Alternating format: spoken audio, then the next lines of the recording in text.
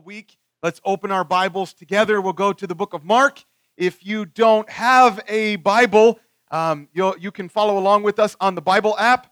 You can find us under events there. You can see the scripture and take some notes if you'd like, or you'll notice our ushers are coming around. They would love to give you a copy of God's Word. If you don't own a Bible, would you just take that one with you? It's a gift from us to you. We want you to have a copy of God's Word, and we are going to be in the book of Mark, chapter 4. Mark chapter 4, we are picking up here, continuing with the parables, these stories that Jesus is telling, and he's especially using some farming, agricultural images to kind of clarify what the kingdom is really like. What he's trying to do is like give something that these people would find common and relatable, like farming.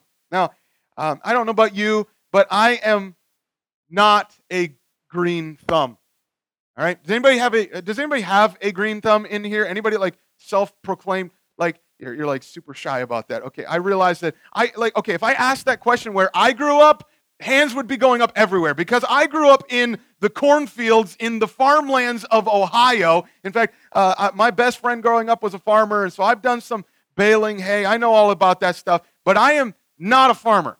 Not very good at this kind of stuff. I've tried gardening a little bit. I had a little bit of success with tomatoes in the past, the kind that they've already grown up a little bit. You buy them already, and you just kind of put them in the ground. I've had a little bit of success there. I have some of you have seen this. I have a bonsai tree in my office. Have you seen this one? It's because I was raised on Karate Kid is why I have that. But my goal is not for this thing to really grow. My goal is to not kill this thing. Okay? And so I checked this week as I was thinking about this. It has like 10 dead leaves and a few more on life support, so I'm not sure that it's doing really well. Okay, I'm not very good at growing things.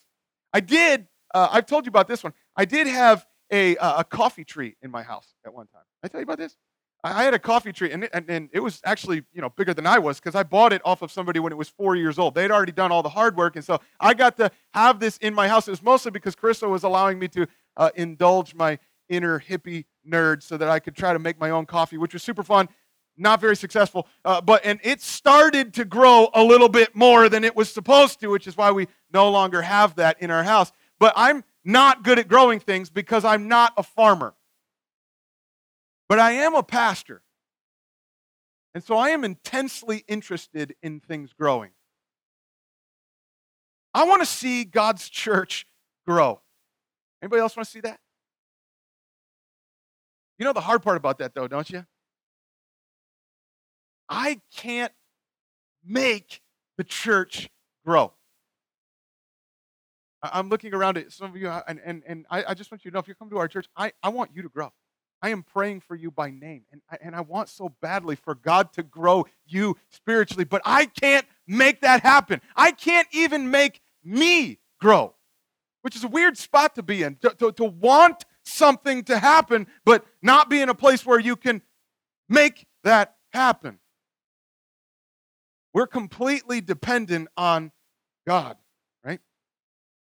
And so if you have ever wanted somebody to grow spiritually, maybe you could think of somebody that is near and dear to you. Maybe you have a friend who's really struggling and you just really want to see them get to a better place. You want them to be able to grow. Maybe it's somebody in your family. Maybe it's somebody that's not saved, and you're wanting God to do a work there. Parents, I know you feel this with your kids. Like you want to see kids mature. We want to see them grow. We want to see them grow spiritually. If you want that, if you have a heart for our community, if you want to see the lost people come into Christ, if you want to see our church growing in maturity and multiplying disciples, then we throw ourselves into this. And praise God, God uses us in this work, but it's still His work, isn't it?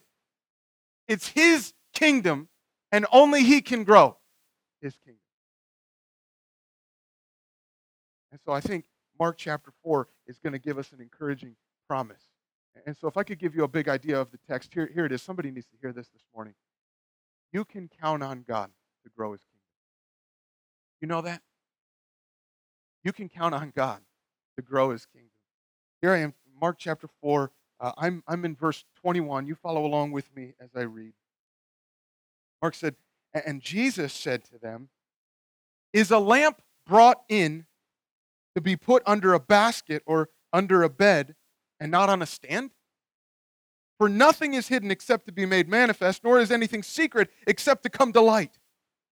If anyone has ears to hear, let him hear. He said to them, pay attention to what you hear. With the measure you use, it will be measured to you, and still more will be added to you.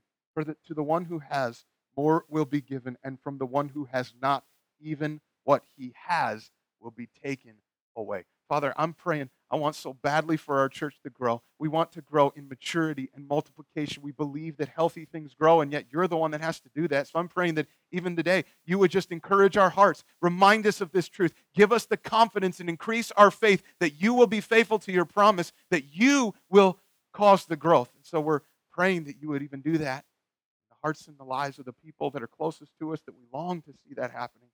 I pray that you would do that in my heart. We would look more like you because you are at work in us. We'll give you praise and glory. Well, let me give you 3 encouraging promises from these parables that we're going to look at. Here's one if you're taking notes. Here's the first one that we see. Receive what's inexhaustible. Receive what's inexhaustible. Okay, so he's giving farming images, but here in verse 21, we get something that's not really an agricultural reference. He says, it is a lamp brought in. And so I've got a picture of this because I really want you to be able to see it. Hopefully this is helpful to you. This is what a lamp would have looked like in Bible times. It's a clay lamp. You can see the big hole. That's where they would have poured some of the oil into it, and they stick a wick in it, and you light that so that you have a lamp in the house. Come on, somebody tell me, what is the purpose of a lamp? To give light. Okay? But what's weird in this text here, the original language, instead of is a lamp brought, it's actually more literally translated, does the lamp come? Not just a lamp, but it's the lamp. And what's crazy is the lamp is doing the action. Now, normally, lamps don't come in on their own, which is why we translated it's brought in, unless, of course, this is no ordinary lamp. I think we're getting a little bit of a hint of his ministry. What he's saying is, Jesus is the lamp. Jesus is the light. In fact, John chapter 8, he told us that. He said, I am the light of the world. Whoever follows me will not walk in darkness, but will have the light of life. And so Jesus came to be that lamp. He came to reveal truth. He wants you to be able to see it. And that's what we saw last week when we saw that he was explaining the parables to the disciples. Remember that? We see that back in verse 11. Back in verse 11, he was telling them, here's why I'm trying to say, I'm giving you these parables, I'm trying to clarify it, and then he has to explain some of those parables to his disciples. But verse 11, he said, the reason I'm doing this is to you has been given the secret of the kingdom. The disciples have been given this secret. That secret is kind of a mystery, and that means that you can't find it out on your own. You're not going to know it unless somebody tells it to you. It has to be revealed. It has to be given to you. And we've already seen what the secret of the kingdom is, right? We saw that in chapter 1. Jesus came in Mark chapter 1, verses 14 to 15. He came proclaiming the gospel. And what was the secret? He said, the kingdom of God is at hand. What that means is, we've already sung that this morning. What that means is that it's here. You say, where? Where is it? It's in the person of Jesus. The kingdom started when the king showed up. And so he's coming to preach, to reveal this truth, because he wants you to be able to see it, because he's the light. And so what do you do with the light? Well, Jesus says there, do you bring it in and put it under a basket or under a bed? And obviously that's a fire hazard. But as awkward and as weird as that sounds, that's his point. Like, you don't do that. You don't go down to IKEA and you decide that you're going to buy one of those really cool hipster chandeliers and bring it home and then stick it in a closet somewhere. Unless you're like me and you just can't figure out how to assemble this stupid thing. But what do you do with it? It says you put it on a stand. That's the point, is what he's trying to say. You put it somewhere visible and you let it shine so that it's going to stand out and nothing's going to stay hidden. Now, why is that significant? That's really important for Jesus to have said about his ministry. Because remember, not everybody's disciples, which is actually one of the reasons why he's telling these parables. And some people don't get it. And we saw this in verse 12. One of the reasons that he's telling parables is those who believe, they get it. But those who are not, he says, I tell these parables so that they, that's those who are on the outside who don't believe, they may indeed see but not perceive. They may hear but not understand, lest they should turn and be forgiven. So like they physically hear Jesus, but they can't really hear him. They can't understand. Which is why he told that parable of the sower with those 4 different types of soils. Those are examples of how people are receiving it. And the disappointing thing is 3 out of 4 can't hear. Those are not good odds. And so you might have been tempted to think that that's the point of what Jesus came to do. Like he came to start a massive game of hide and seek or keep away from humanity. Like he wanted to tell these stories to try to confuse people. Like he wants to, like I'm over here. Just kidding. I'm not. That's not his point. That is not the goal. The goal is for him to be a light. The goal is for him to shine. But for some, Jesus is going to remain a secret, a mystery that they're not going to understand because they've rejected him and they do not believe that he is the Christ, the Son of God. But what Jesus is telling us right here in this parable is the light's coming in. And there is coming a day when all will see him and every knee will bow and every tongue will confess that Jesus Christ is Lord to the glory of God the Father. Everyone will see him whether they want to or not. Because he says, verse 22, nothing is hidden except to be made manifest. Nothing, nor is anything secret except to come into the light. That's the plan. The plan is to shine. Get this out there. Bring the secret into the light.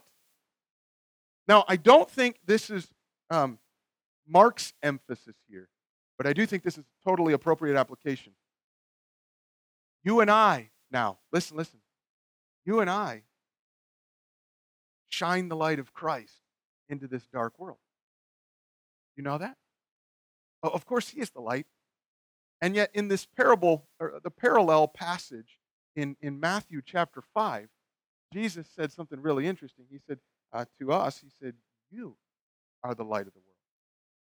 A city on a hill cannot be hidden, nor do people light a lamp and put it under a basket. Sound familiar?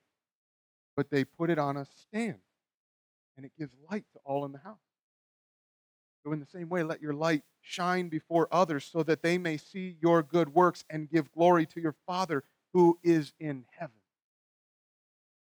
Cool that you get to shine the light of Christ in your office. The person sitting in the cubicle next to you, down the hall, they're going to see the truth. They won't understand it. They're going to see it through you. In your home, in your neighborhood, you are the light. But do you know what happens when Jesus' light shines? When the light shines, it reveals what's hidden. So if we were to come over to your house after church, which if it's anything like our house before church, you would not want to invite us right after church. But if we were to come over and you had, like, if we had a mag flashlight and we decided that we were going to shine that light on all the dark corners and closets and cupboards in your house, it's possible that we might see some things we don't like. Fair? I'm not saying anything about your housekeeping, but that's what light does. It exposes. And so when Jesus' light comes, that means it's going to reveal people's hearts, how they're responding to him. And they can't hide that, which is why he told us that parable of the sower, because we see multiple people responding differently. We saw some people like the seed that had been scattered on the path. They have hard hearts. They don't want to hear it. They just reject it. And so Satan comes and he takes it away. And then we have other people that were like the soil, the rocky soil. And that actually got pretty exciting pretty quick. I mean, people are coming to Christ. This looks awesome. And they want to be a part of this. And they're super intrigued. And we've got a crowd of people. It looks good on the outside, but then we realize it's just kind of shallow and superficial, and they can't stand the heat. And then we have some that lands in the thorns. That's those who have distracted hearts that are just running after all the other things that this world has to offer, not convinced that Jesus really is better. And all of those people, they can't hear what Jesus is really saying. Which is why, verse 23, he repeats this again. We've already heard this. But he says, if anyone has ears to hear, let him hear. Now that word is super important, because that word hear has been used 10 times in chapter 4 alone. Anyone think that repetition might be significant somehow? What he's saying is don't just get so caught up in the imagery of the parables, like a sower and a lamp or anything, and miss this exhortation. What Jesus is trying to say is, I want you to hear. I want you to be able to hear me. And the reality is that the only way that you're going to see the light of Jesus is if you can hear this good news of the gospel with ears of faith. So he says this very interesting phrase here, verse 24. It's a little play on words. He says, pay attention to what you hear. Or more literally, he's saying, look at what you hear. Look at what you hear. Hey, come on, somebody. You need to grow. Do you know that? I know you've got somebody else in mind. I know you're thinking about somebody else in your life that you would love to see grow spiritually. You need to grow. And the only way you are going to grow is if you are like the good soil that hears the word and accepts it and bears fruit. It's listening and believing. It's receiving what God has to give to you. And so then he says, with the measure that you use, it will be measured to you, and still more will be added to you. But basically what he's saying is, to the degree that you can listen and receive, you'll get. God is revealing himself in the person of Jesus. And so the question for us this morning is, how much of him do you really want? How much do you really want? What kind of a measuring tool do you want to use? You want a big one? You want a little one? Because that's going to show us what you think about him and how much you really desire him. How much do you want? Do you come with like a little like teaspoon and like that's all I really want? I don't really want much of anything. Almost like it's some sort of awful medicine that you're going to have to swallow, and you're like, don't give me too much. Just like, oh, that's gross. I don't want this. I don't like his rules. I'd rather do it my way. The Bible's kind of boring. I've got a whole other bunch of things I'd rather be doing. Is that how much you want? Or have you discovered that he's so much better? And so you're like, man, forget the spoon. Somebody get me a bucket. I want to get as much as I possibly can. Is that kind of the desire you have? It makes me think of when you go to the movie theaters. How many of you, when you go to the movie theaters, you have to get popcorn? Do we have anybody that, like, when you go, you just have to get, okay, you all are weird. When you go to the movies, you have to have popcorn. It's just kind of it's a natural progression when you walk in the door. So when my wife and I were newlyweds, the local movie theater that we had this weekly promotion that they were running. Every week, once a week, they called it BYOB, Bring Your Own Bucket. Literally, if you brought in your own bucket, you pay this price, they're going to fill it. Okay? And it took our community a while to figure out they're not kidding. And so, like, once everybody started realizing that, then they actually had to change the rules to a bucket that fits on your lap. Because people were literally dragging in their trash cans for people like, hey, you said you were going to fill it, right? I love that. Why not?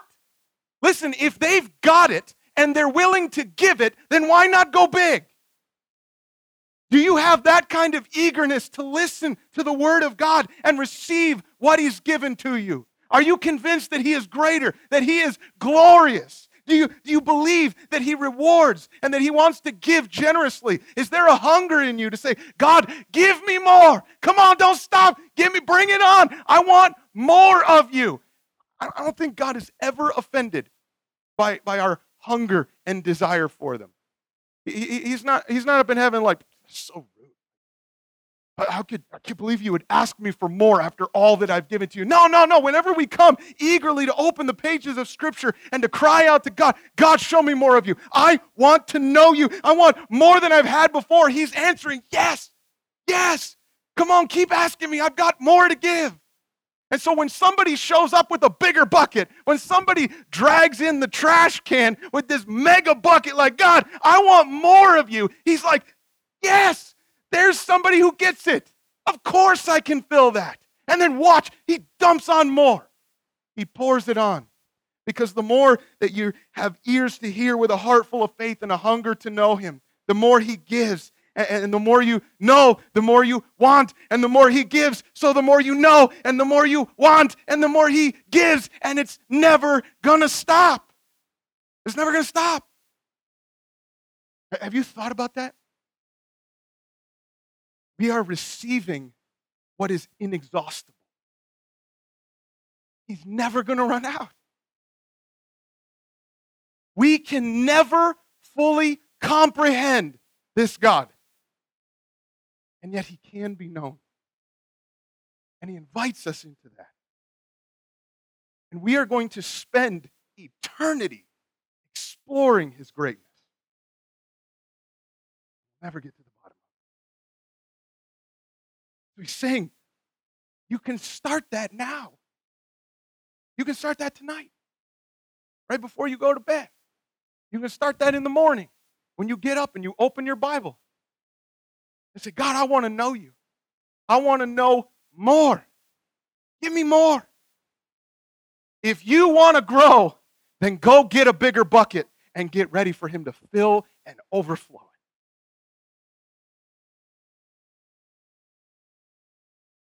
We have nothing that we haven't been given. He says, for the one who has, more will be given. He's already given us the secret of the kingdom of heaven. Everything that we have, it's just grace. I didn't do anything to earn this. Simply believing His word. And that means that if you can hear and if you can receive, you do want Him, it's because He's done a work in your heart to change your desire. But there's also a warning here. Verse 25. From the one who has not, even what he has will be taken away. So it's not just agreeing with information that you've heard. If you do not believe that Jesus is the Christ, the Son of God, and put your trust in Him to save you from your sins, because He died on the cross in your place, and follow Him in obedience as your Lord and desire Him, then it doesn't matter what you've heard. It doesn't matter what facts you can recite. You'll miss the kingdom. He wants you to grow. He wants you to receive what is inexhaustible. Let me give you the second encouraging promise. Note this. Trust Him to do the unexplainable. Trust Him to do the unexplainable. Verse 26, he goes on, he says, the kingdom of God is as if a man should scatter seed on the ground. He sleeps and rises night and day, and the seed sprouts and grows. He knows not how. The earth produces by itself first the blade, and then the ear, and then the full grain in the ear. But when the grain is ripe, at once He puts in the sickle, because the harvest has come. So here He's emphasizing growth. Okay? This is a parable. I told you last week it's kind of a comparison. What he's trying to do is clarify this is how the kingdom grows. It's like this. And then he tells us there's another man who's sowing seeds. But notice, if you will, verse 27. Look at it again. Notice, what is the man doing? What's his action here? Verse 27. It says he sleeps and rises night and day. Sleeps, rises, night and day, night and day. What's he doing? He's waiting. Anybody like waiting? All right, here's what I want you to do. Moment of honesty, okay? I want you to turn to your neighbor and you're just going to be honest. I want you to just tell him, I hate waiting. Go ahead, tell him. The goal of planting a seed is to get to the end result, right? We want to harvest a crop, but that's going to take a while. You know that? Sometimes that takes a long time. And if you're just doing that for kicks, then we can find a whole lot more exciting form of entertainment for you. This is why farmers get into things like cow tipping and dragging things through the mud, right? Because dude, if you're sitting on your front porch sipping iced tea watching the corn grow, and then you go to bed and get up in the morning just to do it all over again, it's going to take a long time. It's going to seem like not happening. Are you waiting on God to work? Feel like you're waiting? Maybe it can be discouraging if you feel this is just taking too long. I keep praying for the same thing. Maybe you're hoping for your husband to really start growing spiritually and take on more responsibility of leading in the home and to be more loving and to really pursue you like he once did. Or maybe you're waiting on your wife you want her to grow and you want her to respond in kindness and respect in the way that she talks. I know you're waiting on your kids.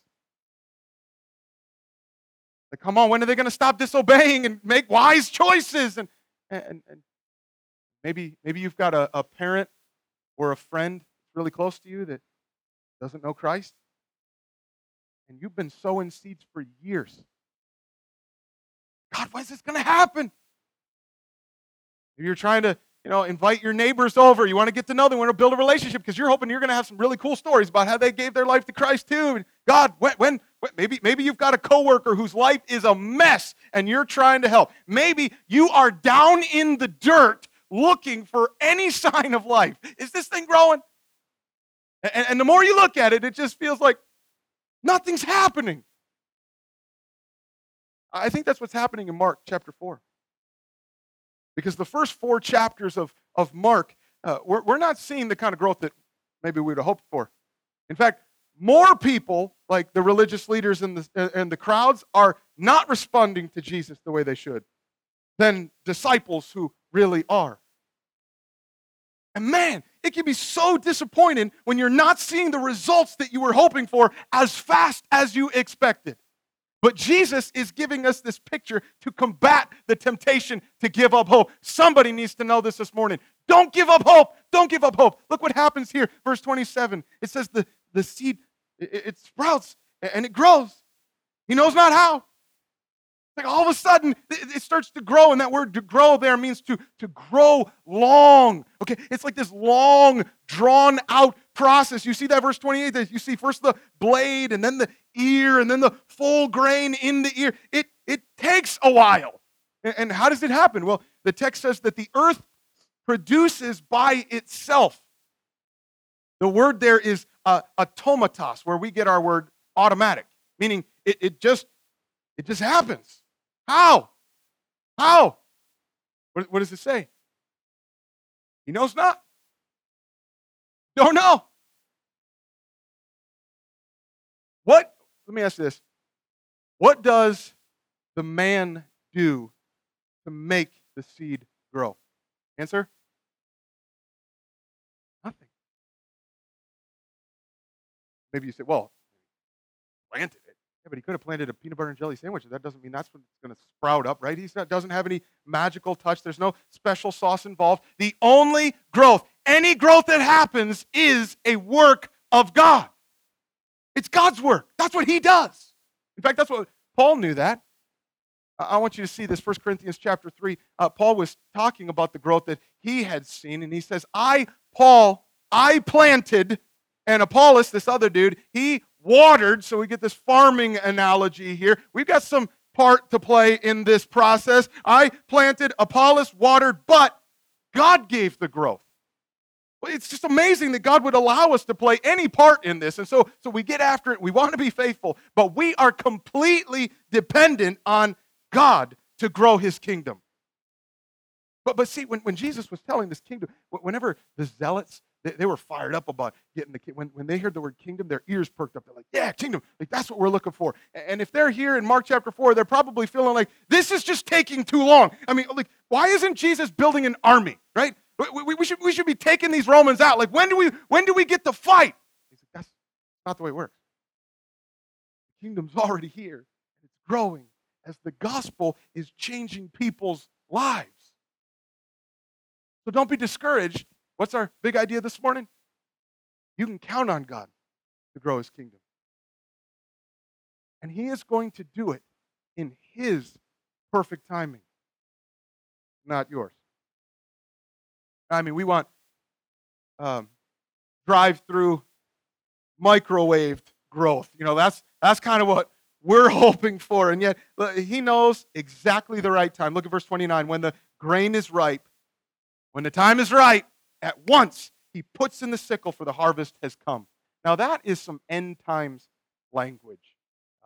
The word for sickle there, that's kind of a farming tool, like a big, long, curved knife that they would use to bring in the harvest. That word is only used in the New Testament here in Mark chapter 4, and then again in Revelation chapter 14. And so it's reminding us that God is going to finally bring in his harvest, and he will be the one to do the work. Count on it. It may be slow, and it may be steady, but he is bringing people in, and he is transforming lives, and he is making them more like himself. And I realize that for some of you, you're intensely interested in the time frame because you've got somebody on your mind that you're wondering, God, when are we going to see this happening? I've had the privilege of sitting across from couples in the counseling room who've all but given up hope for their marriage. It doesn't seem like anything's happening here. And my spouse is not changing. God, when are you going to do something there? And I've gotten to look into the eyes of a parent who's pained by the choices the child is making. Wondering, like, God, when? I didn't raise him like this. When are we going to see some of the growth? When are we going to see some of the maturity? You and I get the privilege of sharing the hope of the gospel. That if God's Spirit is in them, if that is a reality, if they belong to him, then God's Spirit is inside of them, which means we have this promise. Philippians chapter 1, verse 6. Do you know it? This is such a crucial promise. If you need that kind of hope and assurance this morning, Philippians chapter 1, Paul says, I'm sure of this, that he who began a good work in you, he will, come on, somebody say he will. He will bring it to completion at the day of Jesus Christ. And you may not know how, and it might not be in your ideal time frame, but he is going to do it. And so if you are waiting, if you're on the brink of giving up hope because you just don't see how this is going to happen, you want to see the change. If you want to see somebody grow, if you want to see our church grow, if you want to see more impact here in Northern Virginia and the gospel going to the nations, then trust God to do the unexplainable because only he can. He's the one who does this work. And I got to tell you, the kingdom is growing. Sometimes we get to see it.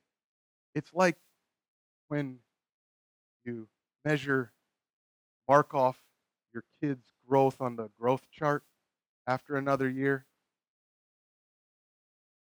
It didn't seem like it, and then all of a sudden you look back, you go, how did that happen? Hey, church, can we trust God to do this growth?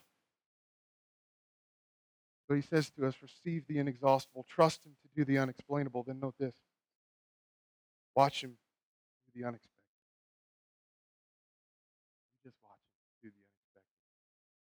Verse 30, he says, with what can we compare the kingdom, or what parable shall we use for it? It is like a grain of mustard seed, which when sown in the ground is the smallest of all the seeds on earth. Yet, when it is sown, it grows up and becomes larger than all the garden plants and puts out large branches so that the birds of the air can make its nest in its shade. With many such parables, he spoke the word to them as they were able to hear. There it is again. They could hear it. He did not speak to them without a parable, but privately to his own disciples, he explained everything. So this question that he asks here in verse 30, you know it's a rhetorical question, right? He's just highlighting this illustration. And so some of you saw this on the stage, and I'm just going to state the obvious elephant in the room because some of you have been wondering why I put that on the stage. I realize, hopefully this is going to become clear to you, but this is a mustard seed. It I found this. I didn't even know we had this. We found this in our spice rack. I think we've had this since we were married because who the heck knows what you're supposed to do with mustard seeds. But I put this up here before the service started, and I apologize for those of you that this is like bothering you. And it's been so distracting that this has been up here. I do realize that for some of you, you might not have noticed that this was up here. Why? Because it's super small. That's why. That's Jesus' point. In fact, he says it's the smallest of all the seeds on earth. And he doesn't mean literally for you botanists that are going to get hung up on technicalities. Like, I've realized, did Jesus not go to fourth grade earth science? He knows it's not literally the smallest seed. He's using that proverbially. What he's saying is, it might not look like much right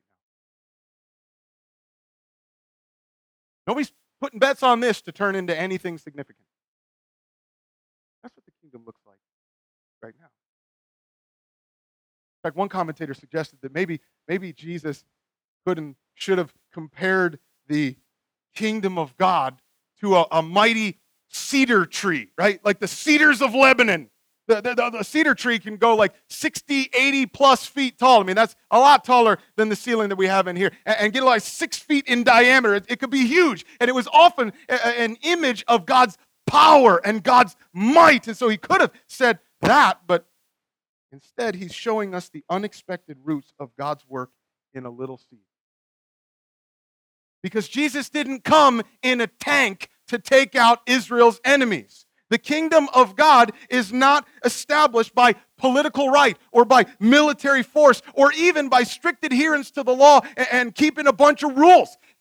Jesus comes in humility, proclaiming the gospel. And when he does, we see a bunch of crowds showing up, right? We've already seen a whole bunch of people showing up. And those numbers, they're kind of impressive. I mean, a lot of people are coming to hear him, and they're intrigued, and they want to hear more, and they want him to do miracles. And Jesus doesn't have a problem with that. He's not pushing the crowds away, but he's inviting them to something deep. What he's saying is, I want real disciples. But unfortunately, most of them, as was demonstrated by the soil, can't hear the gospel. And they reject him as the Christ, the Son of God. And so if we're watching here in Mark chapter 4, the odds and the results of his ministry so far might not be very encouraging right now. But you just watch him. Watch what happens. Verse 32. Yet, when it's sown, it grows up and becomes larger than all the garden plants. And so the emphasis in this parable is not the growth. The emphasis is the contrast in size. What was small is now huge. And everybody got this, okay? Because they know some people. They know, let's call them Joe and Dave. Joe and Dave are neighbors in Capernaum. And Joe and Dave were just having an argument last week because Joe decided to plant one of these babies on his property a few years. And while it was small, now it's turned into this huge bush that's taking over his yard, and it's hanging over into Dave's yard. And Dave's kind of ticked off about that. So he gets out his chainsaw. He's ready to take this thing down. And Joe's like, bro, how was I supposed to know it was going to get that big? I mean, have you seen how small this is? What Jesus is saying is the growth is shockingly unexpected. You can count on God to grow his kingdom. Someday we're going to see it. one day we will see the finished product. We will see the kingdom of God in all its glory, encompassing the nations, and all of us will drop to our knees and say, wow, wow, look at what God did. None of us could have imagined that. Nobody could have expected this. But that mighty kingdom starts with a humble king. A simple invitation for you to believe in.